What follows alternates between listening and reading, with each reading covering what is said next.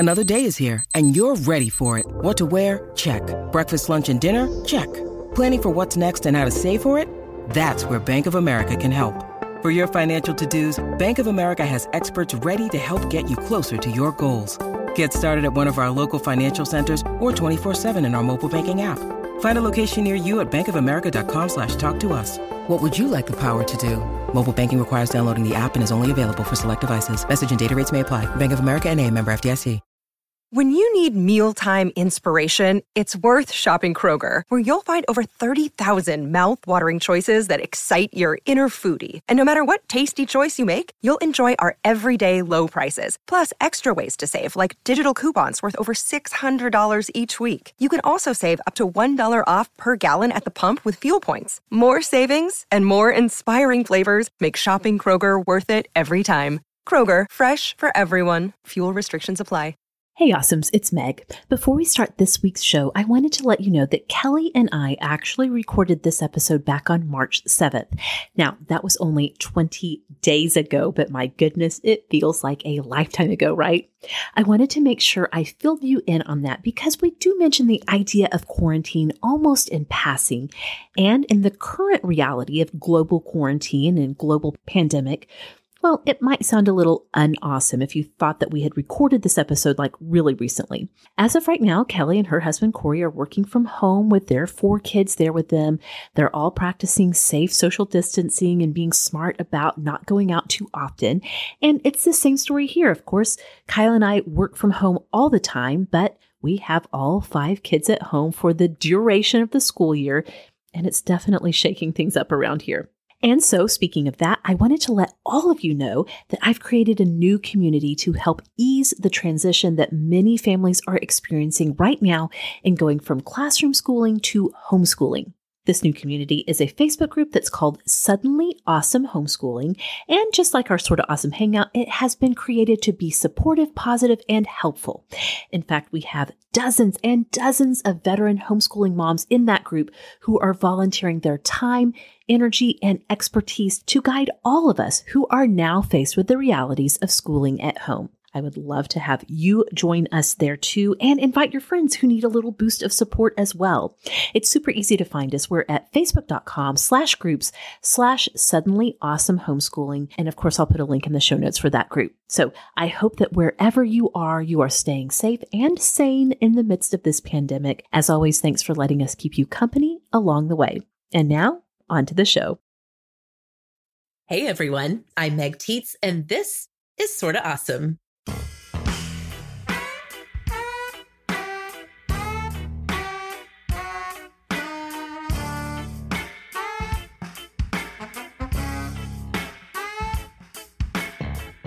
Hello and welcome back, Awesomes. You are listening to the show that is all about helping you be smart, strong, and social. We're in your earbuds every single week with all the awesome that you need to know. And you can find us on Instagram at Sorta Awesome Show or over on Facebook in our Sorta Awesome Hangout group. Well, this is episode 238 of Sorta Awesome. We are so glad that you have joined us today. If you are new to Sorta Awesome and you are loving being an awesome, we'd love for you to consider taking your awesomeness to the next level by becoming a Sorta Awesome superstar. Our superstars are our supporters on Patreon, and for $5 a month, they get access to hours and hours of bonus episodes of Sorta Awesome that will never be released to the public because over there we cover topics that we're maybe a little too shy to talk about on our Friday episodes. Our Sorta Awesome superstars also have access to an exclusive Facebook group. It's a little bit slower, a little bit more in depth than our main Hangout group. And most importantly, you superstars who are listening, you know that you are helping to support a podcast and a community that's devoted to the mission of being awesome for ourselves and for the world around us. So if you would like to support us on Patreon, you can click on over to patreon.com/sortaawesome and get all signed up over there. And I'll put a link in the show notes if you need it. Again, it's patreon.com/sortaawesome. Well, this is episode 238 of Sorta Awesome. I'm joined today by my beautiful co-host, my longtime friend, who's taking a little break from her very important work as a public radio producer to come hang out and chat with us today, Ms. Kelly Gordon. How are you, friend? I'm good. And you say that like I'm slumming by coming here. I love this sort of No, I didn't community. mean that. Yes. I mean, it might not be as many hours as my day job, but it is definitely high in my heart. Thank you for that. Yes. No, I didn't mean it that way at all. Yeah. Just like you're out there, you're doing important, like world-changing work on public radio, and then you come over and hang out with us and just chat and sip coffee out of your sort of awesome mug. That's exactly right. You guys, we are recording in the morning, and I had to actually wait to start recording this morning because the coffee wasn't done, priorities. And I realized as I got back to my desk that the mug I had grabbed is our sort of awesome mug from our old Zazzle store. It's the old logo. I'm not even sure you can get it. This is a collector's edition now. I'm going to hold this on eBay someday. This is going to be my kid's retirement. That and the Beanie Babies you have in your attic somewhere, right? Yeah, no, I do have some old 17 magazines. Perfect. Those are actually probably are worth something somewhere. I don't know. Well, they make me laugh. I mean, that's really all that matters. For sure. Well, this week's episode is such a treat. I cannot wait to get started. This is one of those episodes where the idea came from one of our awesomes. So back at the end of the year, we did a listener survey. And at the end, we asked you guys for ideas, anything that you wanted to share with us. One of the responses suggested that we do an episode on things that we wish we had known, things we wish someone had told us, things that we were kind of hashtag unprepared for.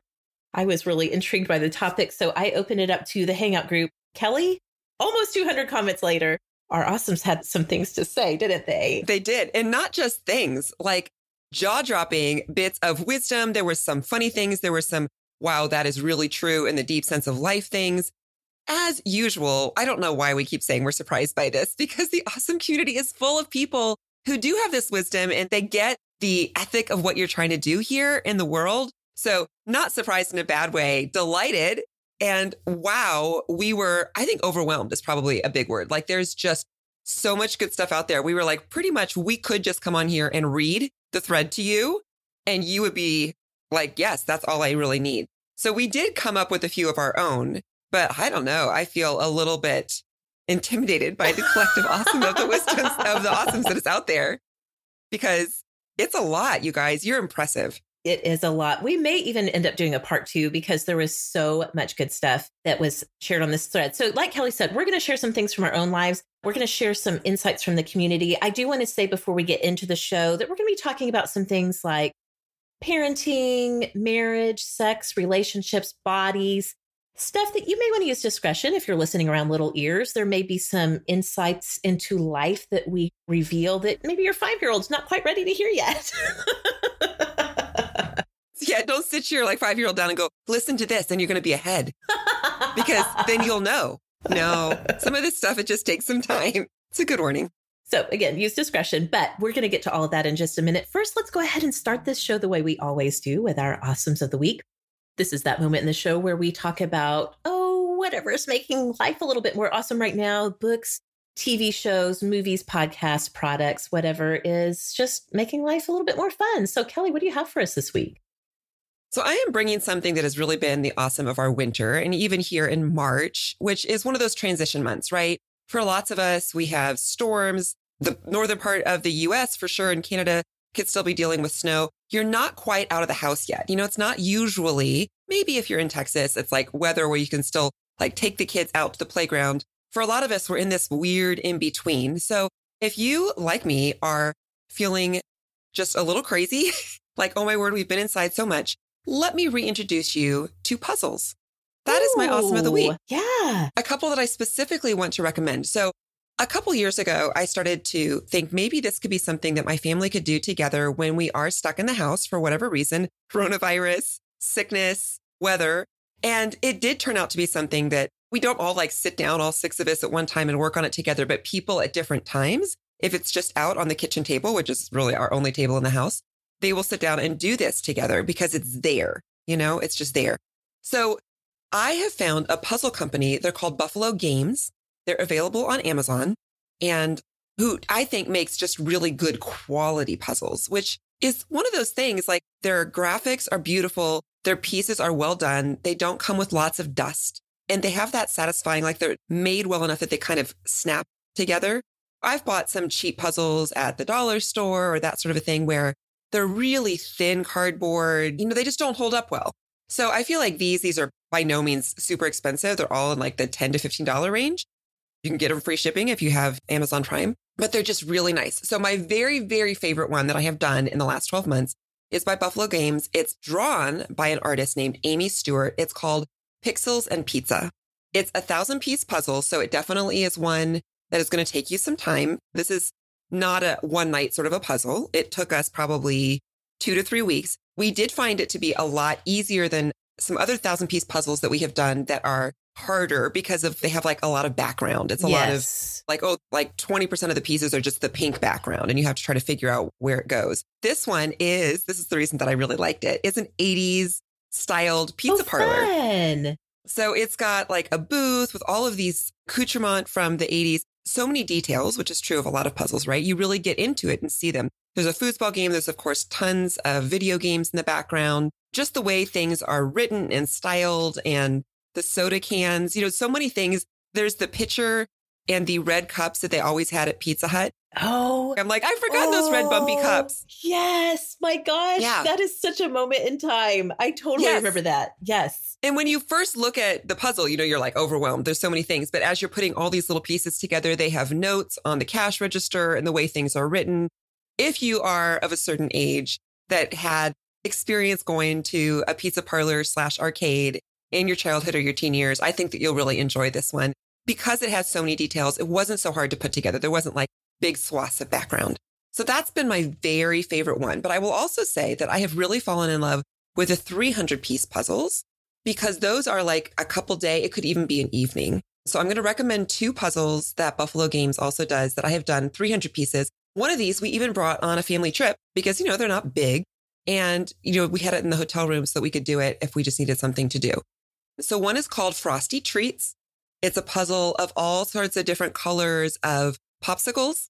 So again, not a lot of background. It's kind of, as you start to get into it, you're like, oh, well, this one is the pink and blue twisty one. And this one is the one that has kiwi fruit in it, especially for kids. I think for grade school kids, even middle school kids, it's really easy. I think even really preschoolers could help you with this because if you said, here are the 6 pieces that's going to be for this one. Can you help put it together? They could do it. It's not going to be too overwhelming.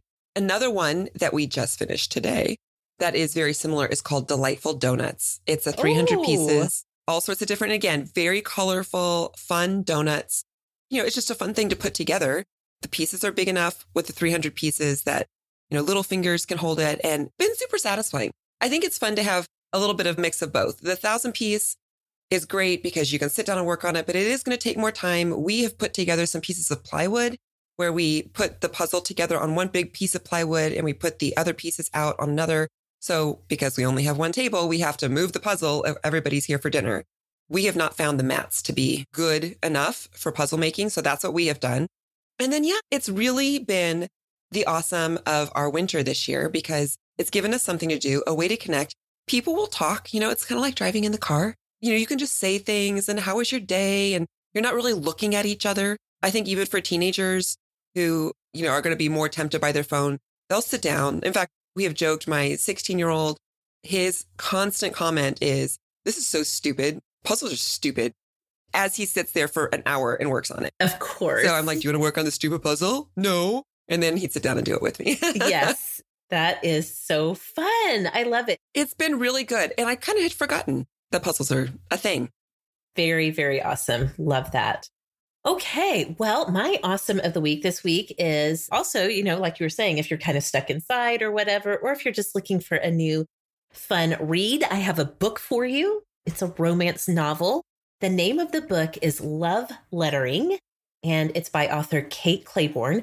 I heard about this book from our friend, Lee Kramer. Lee has been on the show on Sort of Awesome several times, mostly to talk about the Enneagram, although she did come to Sort of Awesome to talk to me about romance novels, which was so fun and really opened my eyes and my mind to the world of romance. And so on Lee's Instagram, she is constantly talking about books that she loves.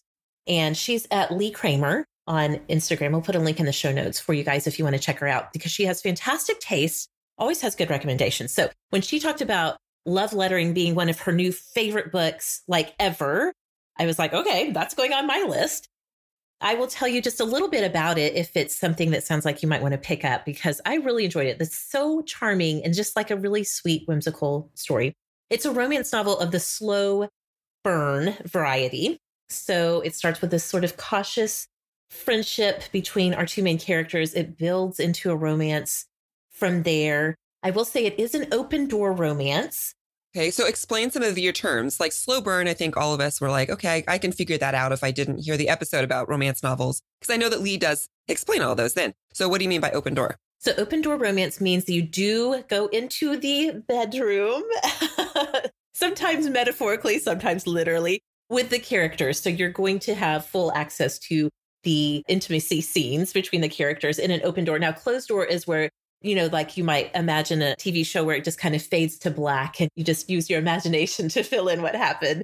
That's more of a closed door. But this is an open door romance. But I will say, all in all, it's not too spicy on the spiciness spectrum of romance novels. It tells the story of our protagonist. Her name is Meg. So, I was already hooked from the start.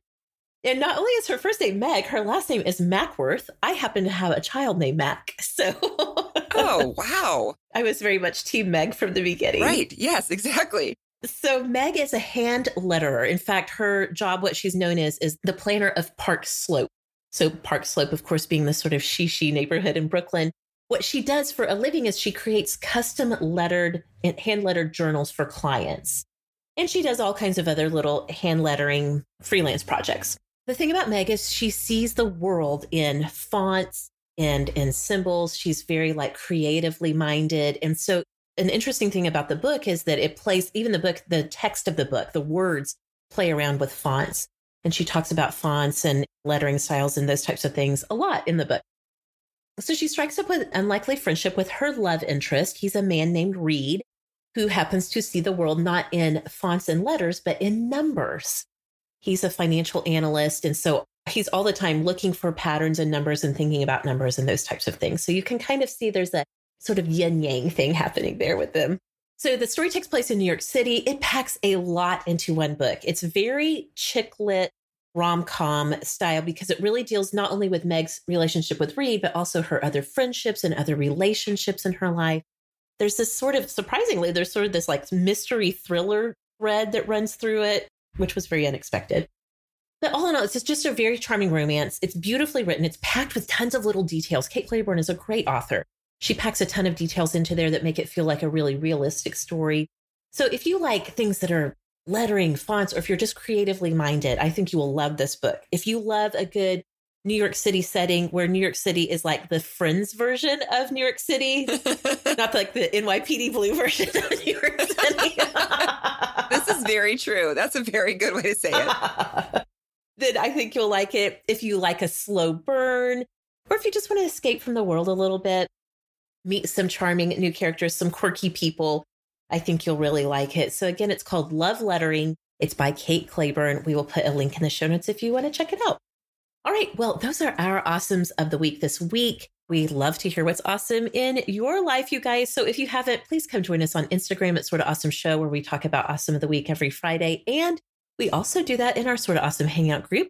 If you haven't joined us there yet, we would love to have you at facebook.com/groups/Sorta Awesome Hangout.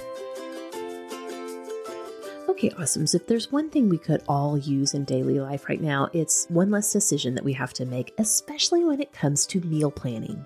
Now, we are longtime fans of the ease and convenience of meal kits, but as our family has gotten bigger, I've noticed that those meal kits have gotten more and more expensive. That's why I'm so excited that we've discovered EveryPlate. With EveryPlate, you get meals you'll enjoy and that your bank account will love, and it's all delivered right to your door. EveryPlate dinners are the cheaper alternative to takeout or delivery. All the recipes come together in about 30 minutes, definitely faster than a trip to the grocery store and starting a meal from scratch. A recipe we got to try from EveryPlate were the Mediterranean beef pita pockets. Not only did this delicious meal come with everything we needed for those, it also came with tomato cucumber salad, sour cream tzatziki, and lemony carrot fries that we could make from home and enjoy at home. EveryPlate is constantly expanding their shipment zones, so check to make sure your zip code is included where they ship at checkout, because even at regular price, EveryPlate is up to 58% cheaper than other major meal kits out there. So you guys, go get 3 weeks of EveryPlate meals for only $2.99 per meal by going to everyplate.com and entering code AWESOME3.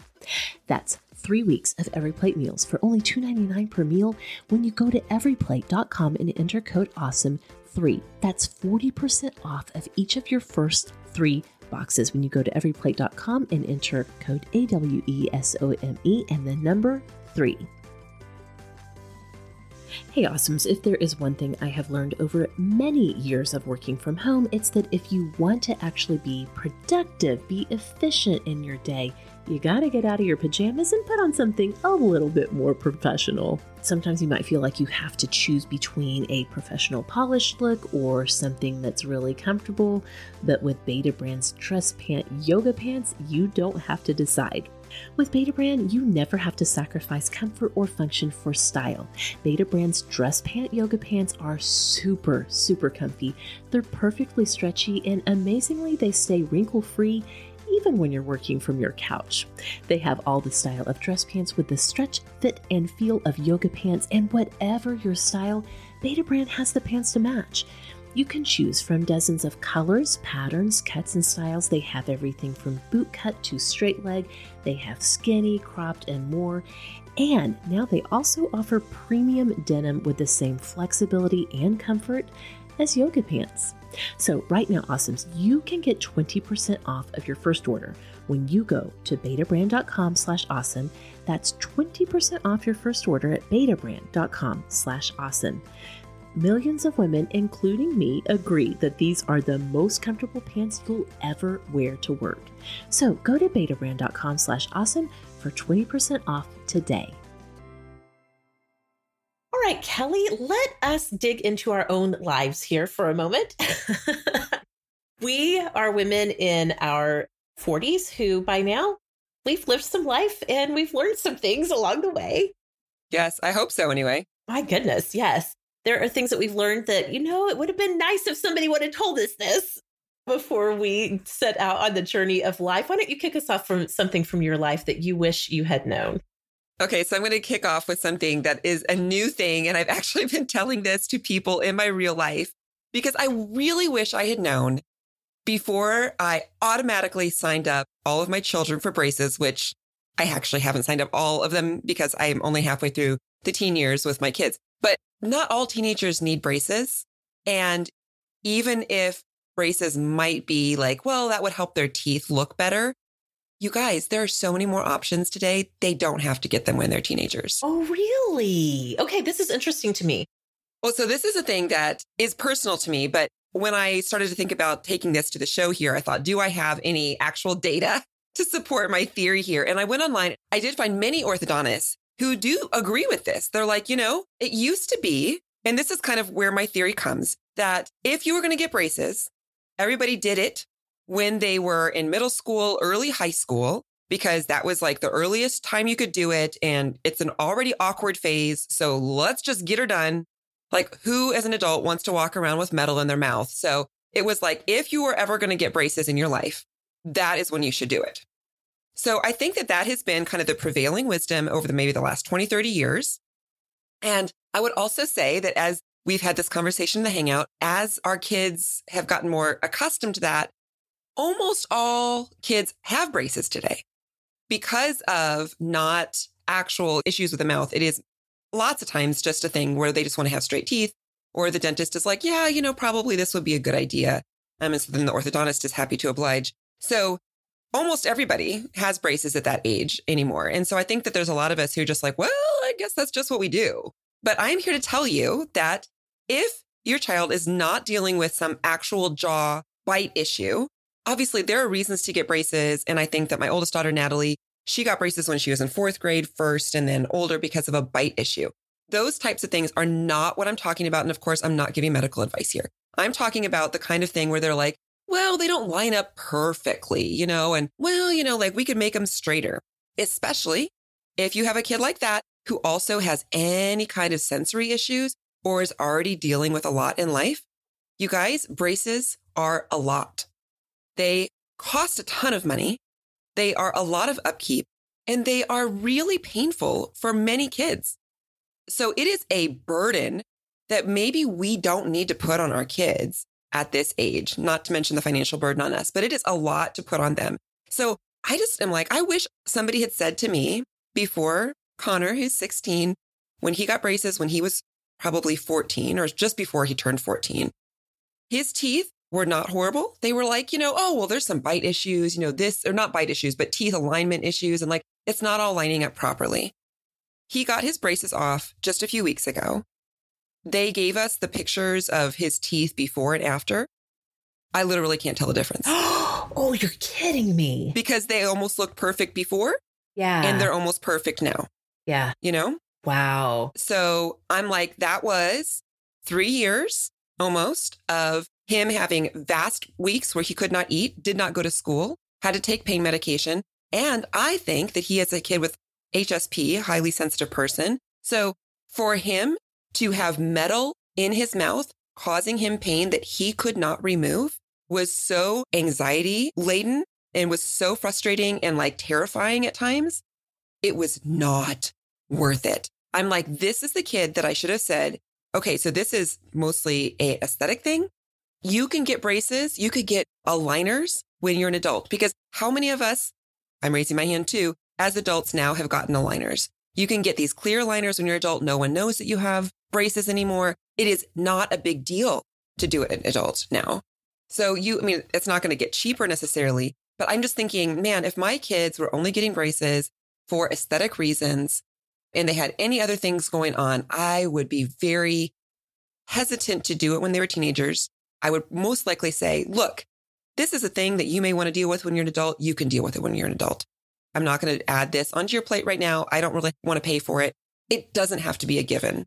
And I think that there are more and more parents who are saying, oh, yeah, I hadn't thought about that. Like we have all of these options today for adults to do it, to take care of it. It doesn't have to be done when they're 13 unless there's a medical issue. I wish I had known that 3 years ago. It would have saved me a lot of stress in the parenting realm.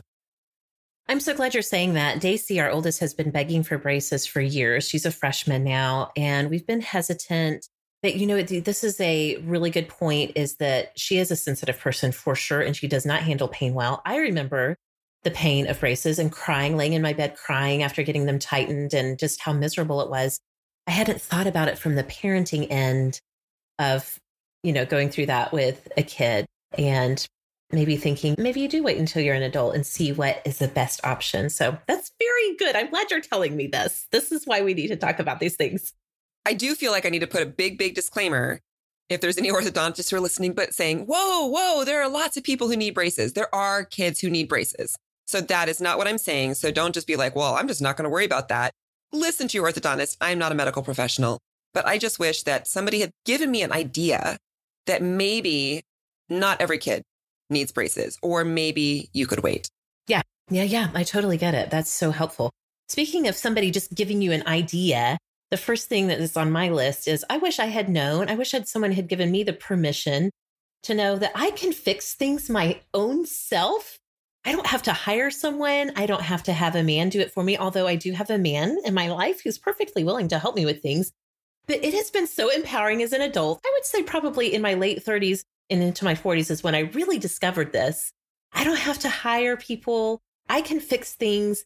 I grew up with parents who very much and I've said this on the show before, I'll say it again. If something was broken in our house, they either hired someone to fix it or they just threw it away and got a new one.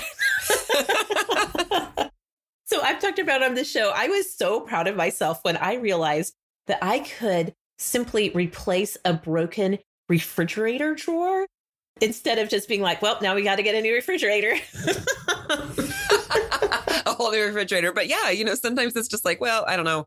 They don't make that model anymore or whatever. It seems like a lot of work, which is funny because I think that young people today, I'm not saying the young generation. I'm just saying, I think we have all been trained more than people our parents' age, that IKEA generation, just go get a new one. It is cheaper. It is easier. So that's very interesting. So you fixed your refrigerator drawer or door? The drawer. Well, the drawer had broken, it had cracked, and we had just kept using it as this crack got worse and worse and worse until finally I was like, it's just the drawer. And so I did a little Googling, gave it a Goog and found, on Amazon, you can just order replacement drawers and it's there in like 48 hours. It took me less than 5 minutes to replace it when it got here. So that was a revelation to me. I have cleaned out the big dryer vent, not the little one that's the inside the door of your dryer, but like the big one that goes to the exhaust vent, I think it's called. Yeah, I've done that's a big job. Yes, I have even cut my own hair because once I started wearing my hair curly, it's really hard to find somebody who can cut curly hair the way it needs to be cut.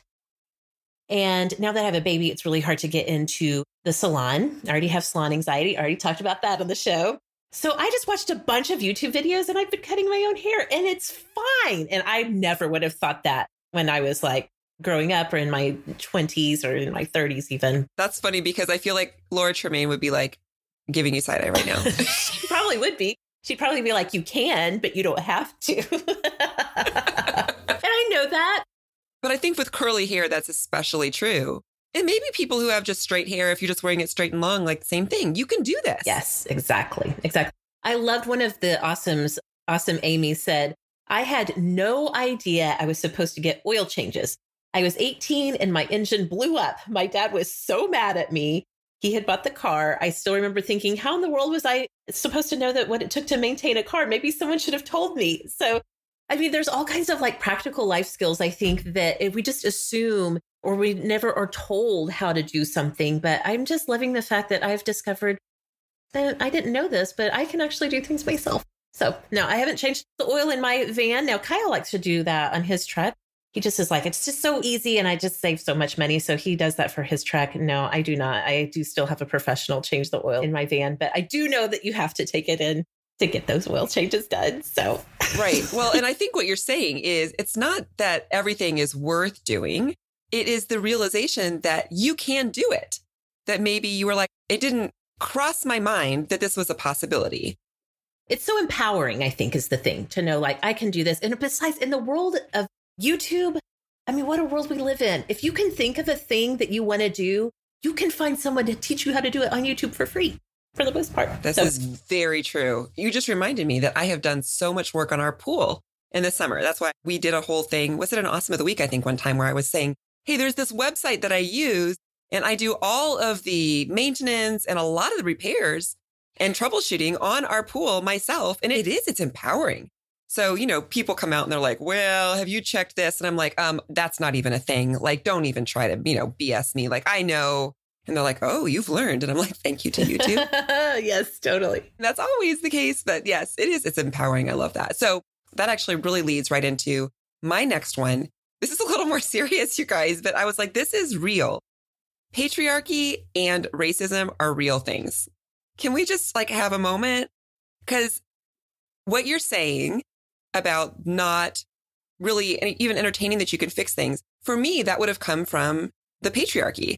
Like the idea that you're a woman and that's not what you do. And like men have these roles and women have these roles. And I would also say, this is like a side lesson, is that not everything in our culture has to have a biblical tie. Like I also grew up believing that like literally everything that we did and believed was because of the Bible.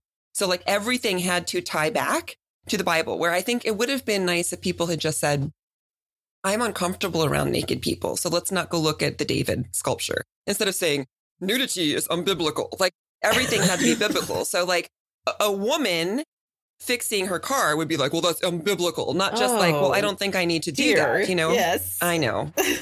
I know there are awesomes out there who are shaking their heads vigorously right now because you understand it. It's a weird thing, like short hair on boys, long hair on girls, biblical. It's taken me a very long time, I think, because of how I grew up and just, maturity, to really feel like in the last 10 years, scales falling off of my eyes and seeing, I was taught when I was a kid that like the Equal Rights Amendment, like, that women just wanted special treatment, like all these things, to recognize that no, really, the world is run by white men where we are right now. And for sure in America, but in much of the world, that is our history in the most recent past. And just recognizing that and saying that, of course, then means certain things. It doesn't mean all bad things, but that's just reality. And racism the same way. I was, again, not taught a history that is true of what happened in America, for sure, and around the world. Just coming to grips with the fact that these are real systems that are still alive. And it is the air we breathe, the water we swim in. It takes some time for us to start to see them, I think. If we were not shown that maybe when we were kids, maybe you grew up in a home that was like, yes, these are real things that, are not right. This is not how humans were meant to live.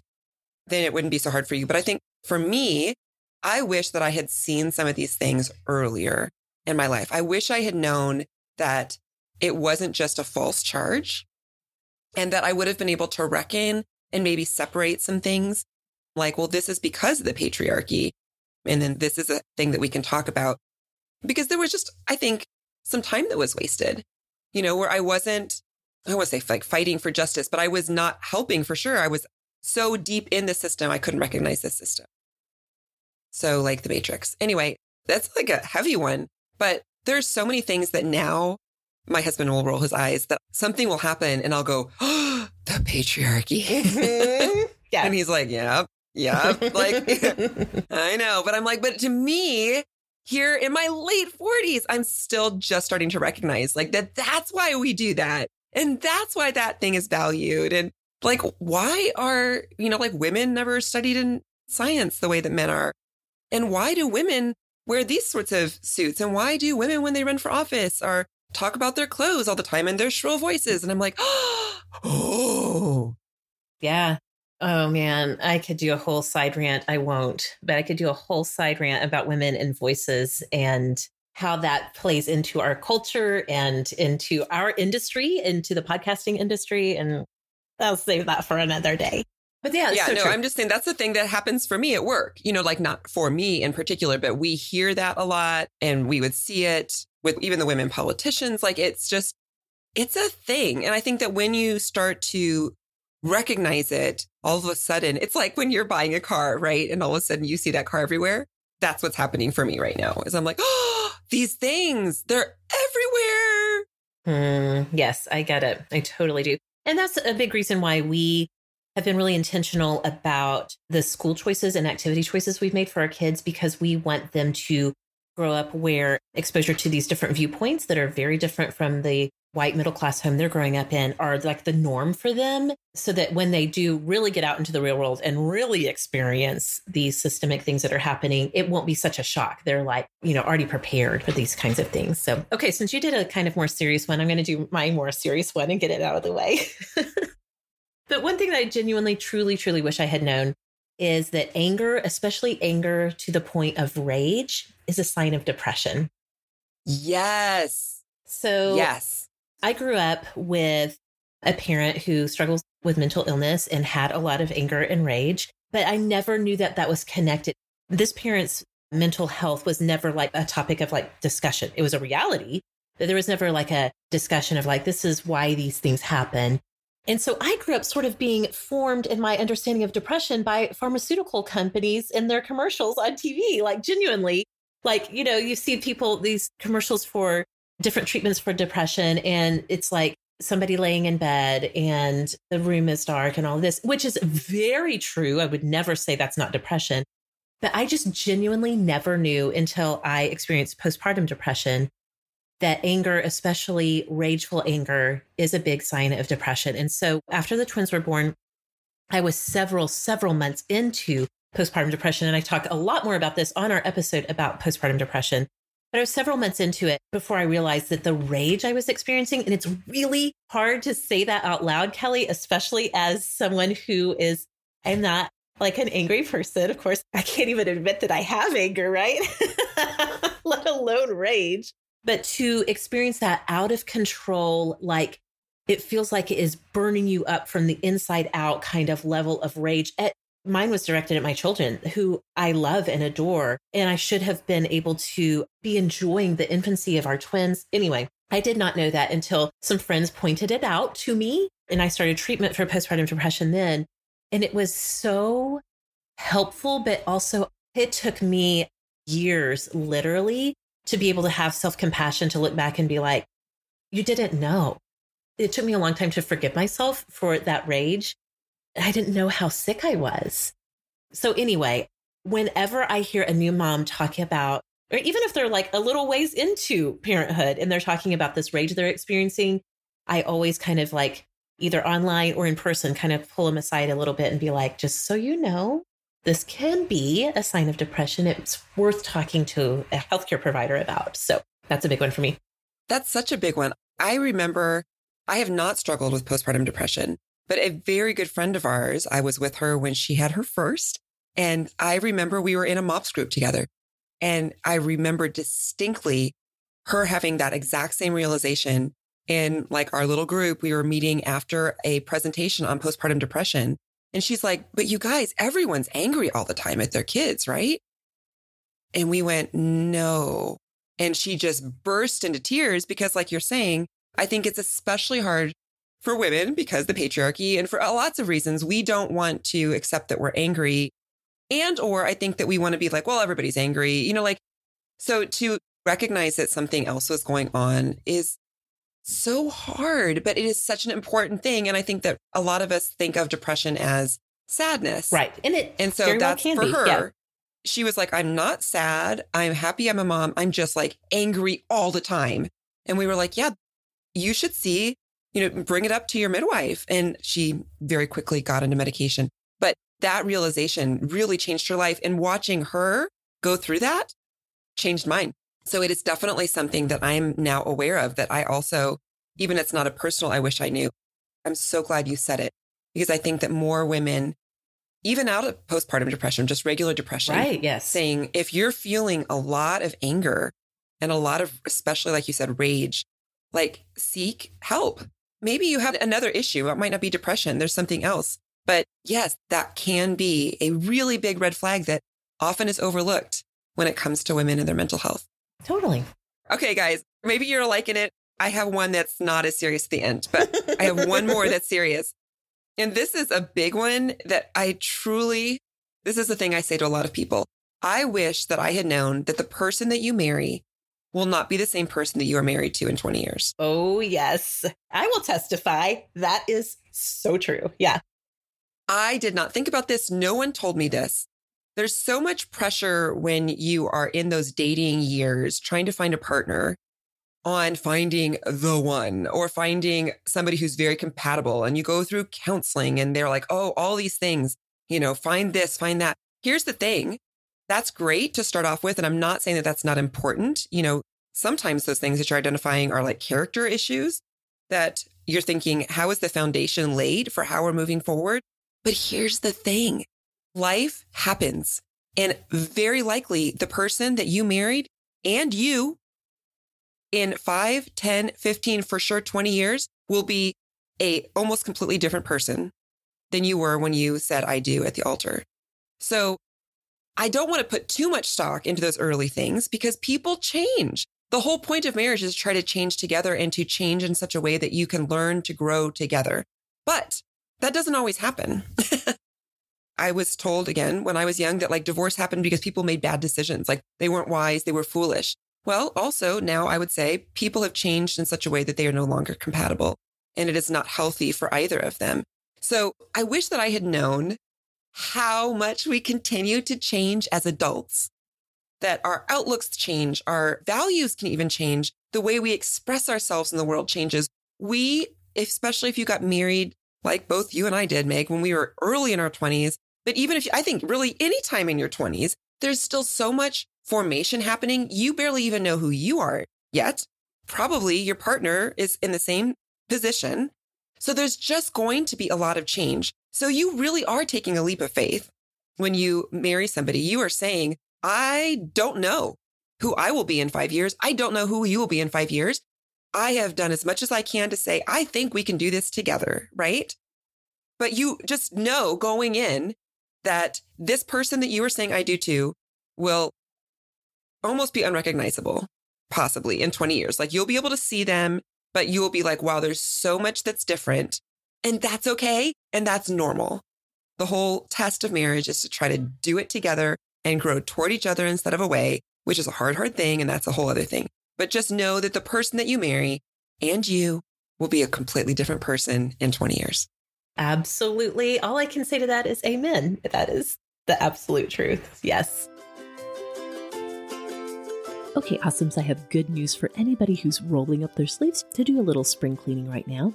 Legacy Box is a super simple mail-in service to have all of your home movies and pictures digitally preserved on a thumb drive, DVD, or the cloud. So if you're getting ready to tackle your spring cleaning chores, maybe you have a list like cleaning out the garage or the basement, dusting all of the surfaces, cleaning out your gutters.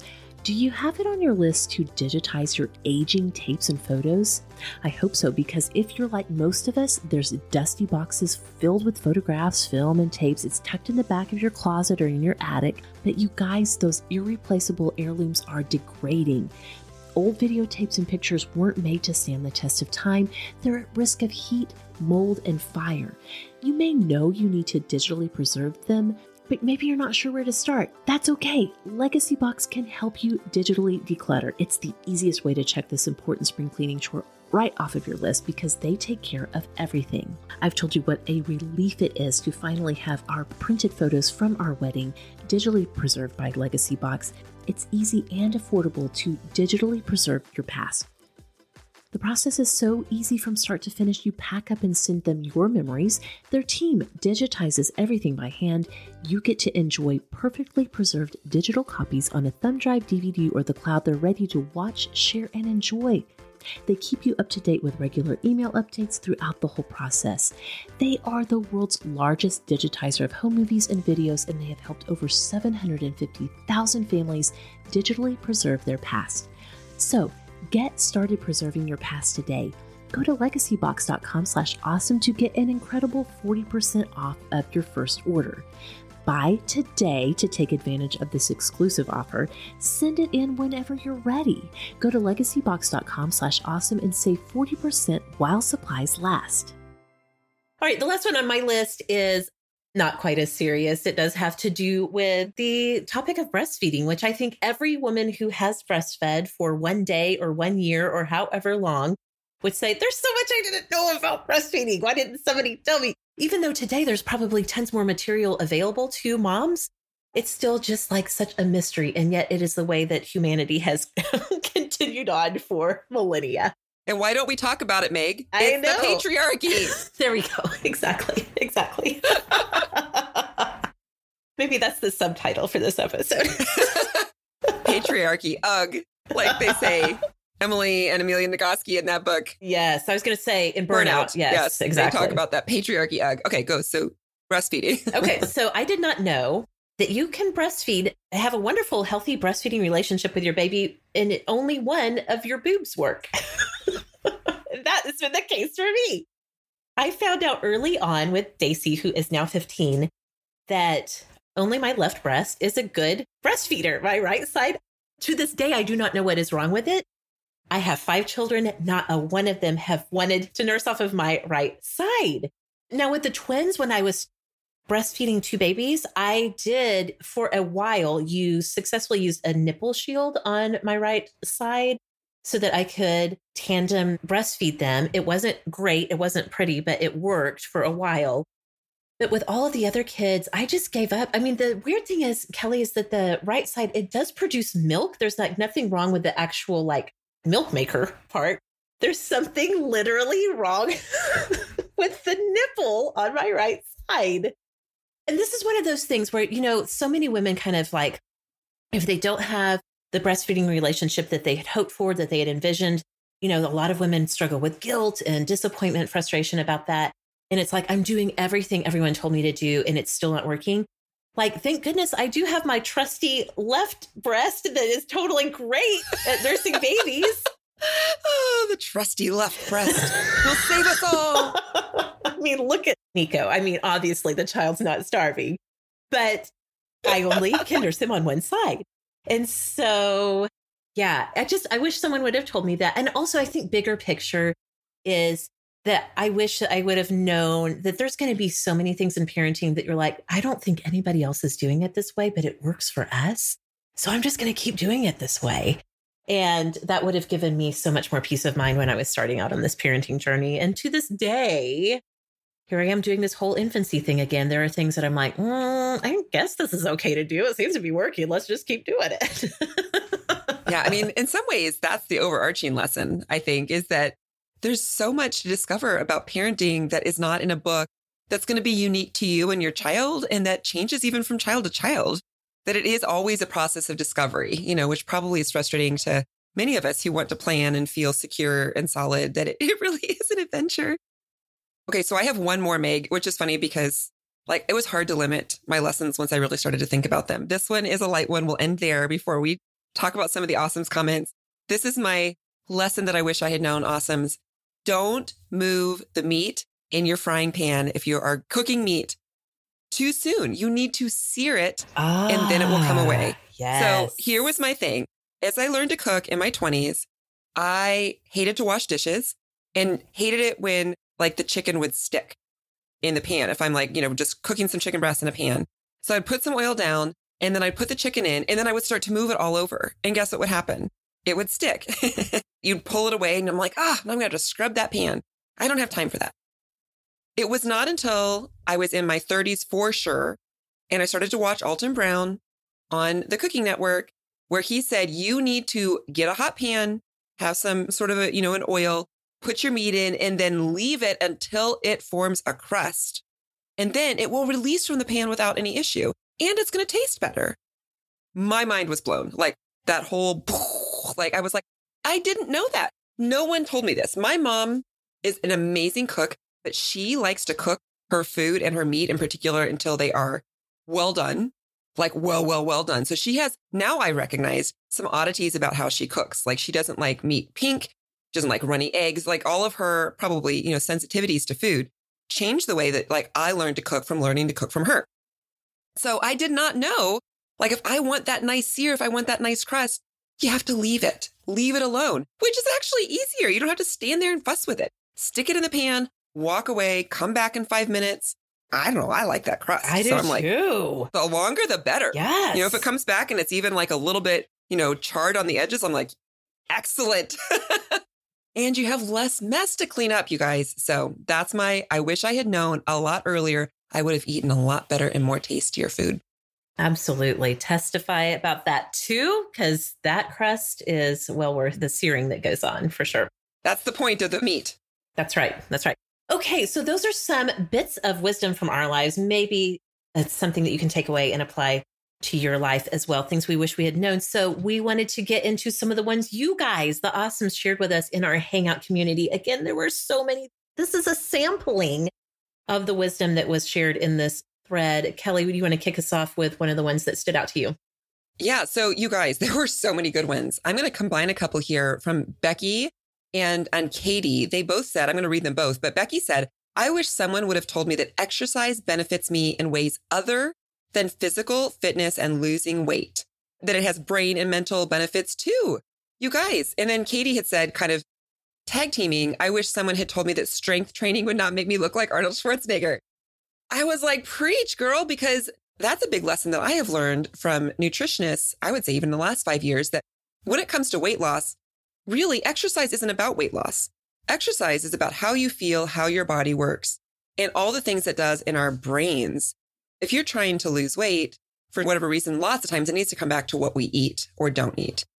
So people will be like, I'm exercising 5 days a week and I'm not losing any weight. Well, that's not the point of exercise. Exercise has all of these benefits that we don't talk about enough. It's not just about being physically fit. It does so much for our brains, and strength training in particular. Of course, I've taught strength training for years, so I'm biased, but is so good for us as women to be strong. It makes us feel empowered.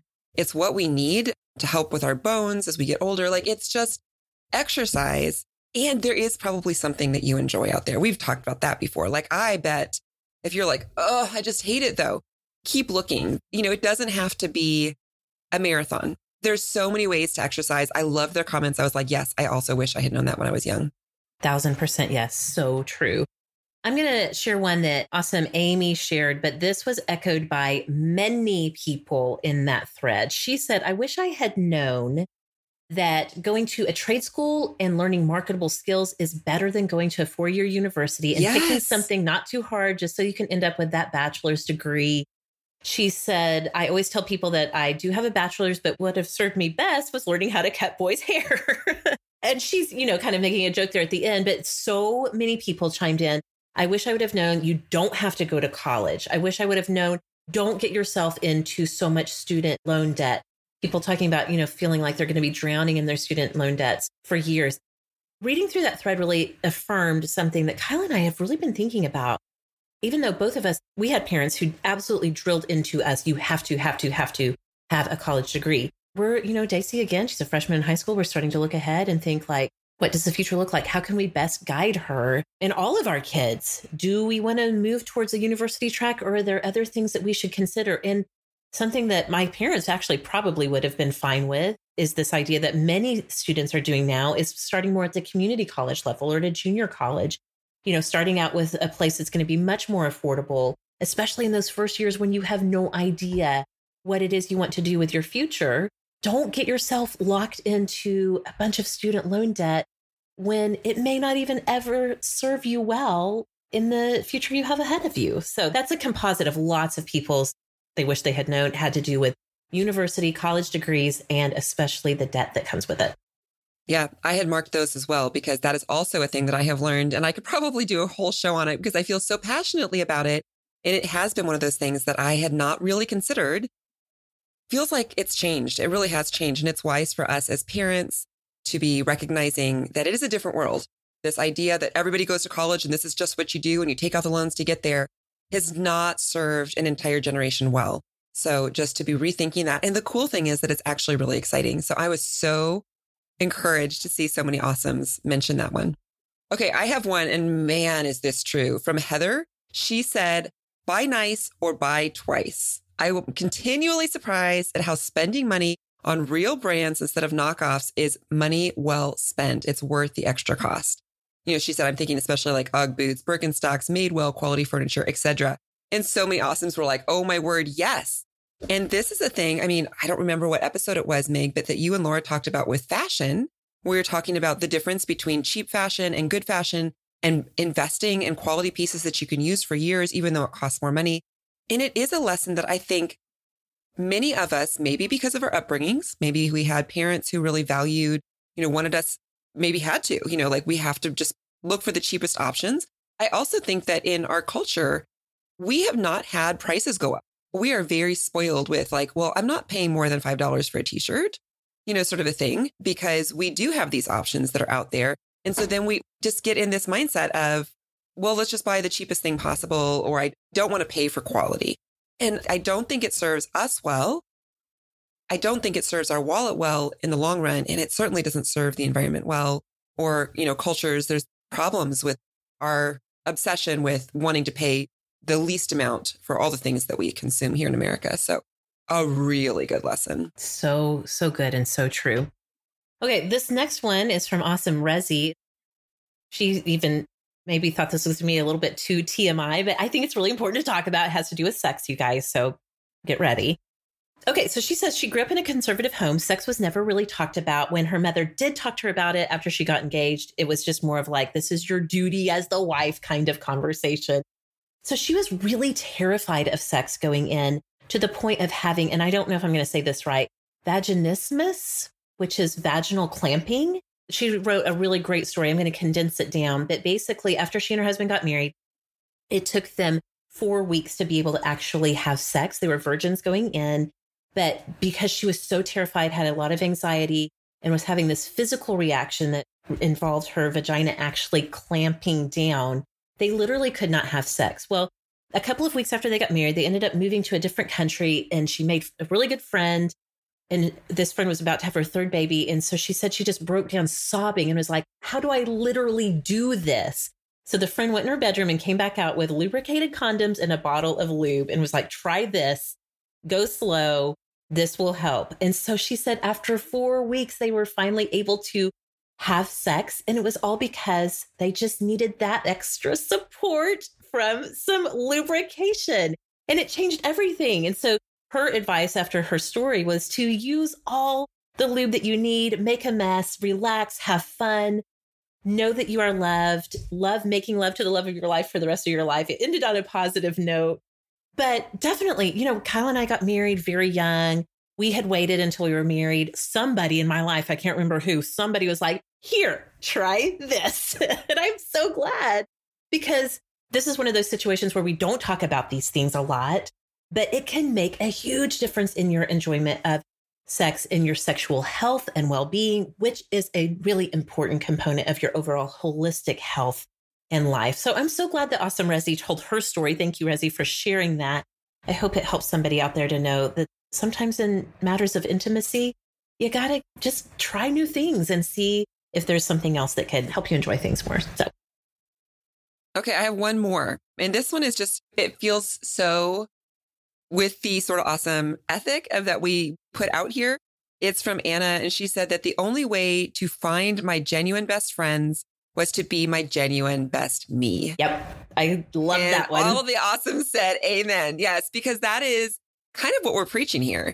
We're saying that if you put good out into the universe, if you work on you, if you do the things that you want others to do, we believe that that is creating a world that will mirror that back to you. It doesn't mean that it's not this promise that like, oh, well, if you're kind to others, others will be kind to you. But we do think that we can change the world one small action at a time. And one of those ways is embracing who you are and being your best self, being confident in who you are. And then people will be drawn to you instead of trying to say like, well, who do I need to be with this person? And I feel so like, I don't know. So just learning to have that stand up straight, smile, confidence, and joy in who you are. It's the best sort of a thing. It absolutely is. One last one I was going to mention, my very dear college friend, Jonna. Hi, Jonna. Mentioned this. She was one of my sorority sisters. We've been through those years together, but she said that lack of sleep at any age will affect your mental health. Kelly, you can testify to this. In fact, we have a whole Patreon bonus conversation between you and Laura talking about how lack of sleep literally affects your mental health. And this is at any age, truly.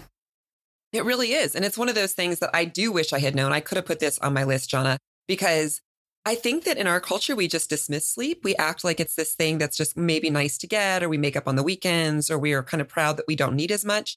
And none of those things are true. Like if we were talking about oxygen that way, like, oh, I don't need much oxygen. I can get, like my heart is having a hard time beating. There's so many things that tie back to sleep. And this even goes to how disconnected our minds are from our bodies, the way we look at ourselves. We're not holistic.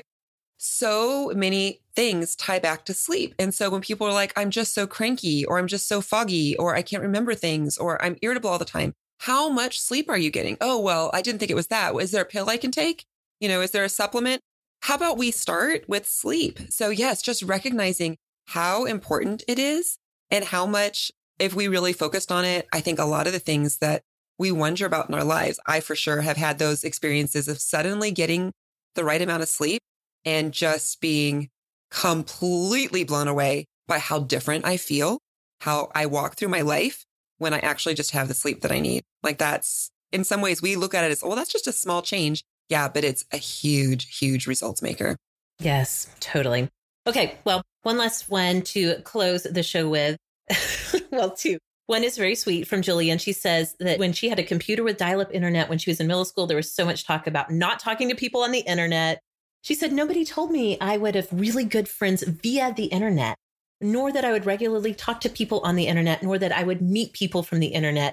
Mind blown. And I think our awesome community is all saying amen. I know so many people have met dear, dear friends through Sort of Awesome. It makes my heart so happy. So last one is from Bryn. This made me laugh so much. She said there are two types of people in the world, those who pee in the shower and those who lie about peeing in the shower.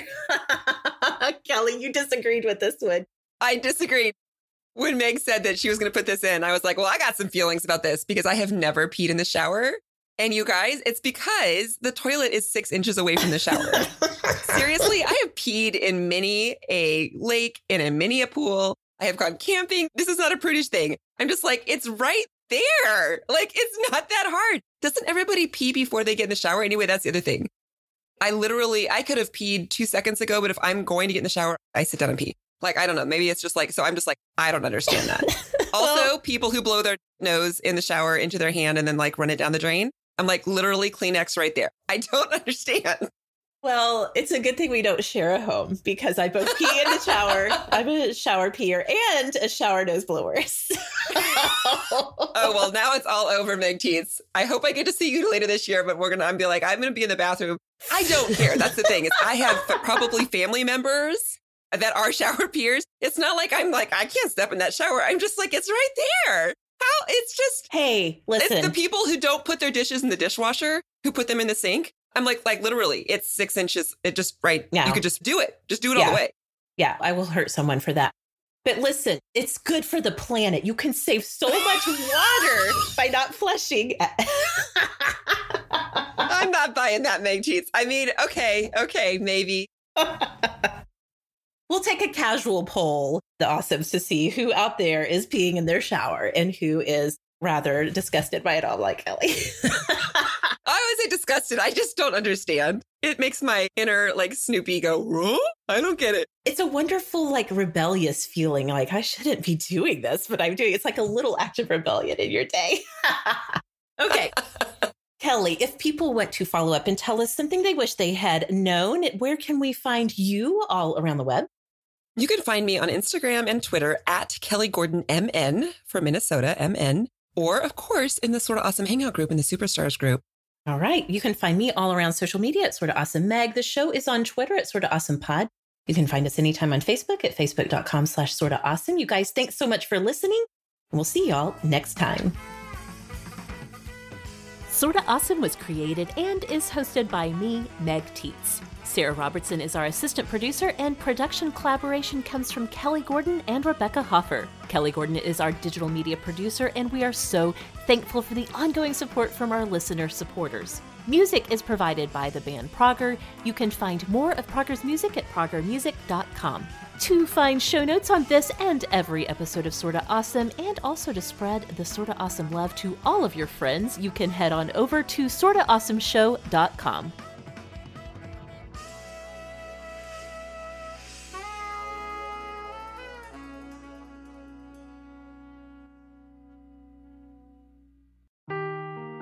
Seeking the truth never gets old. Introducing June's Journey, the free-to-play mobile game that will immerse you in a thrilling murder mystery. Join June Parker as she uncovers hidden objects and clues to solve her sister's death in a beautifully illustrated world set in the Roaring '20s. With new chapters added every week, the excitement never ends. Download June's Journey now on your Android or iOS device, or play on PC through Facebook Games.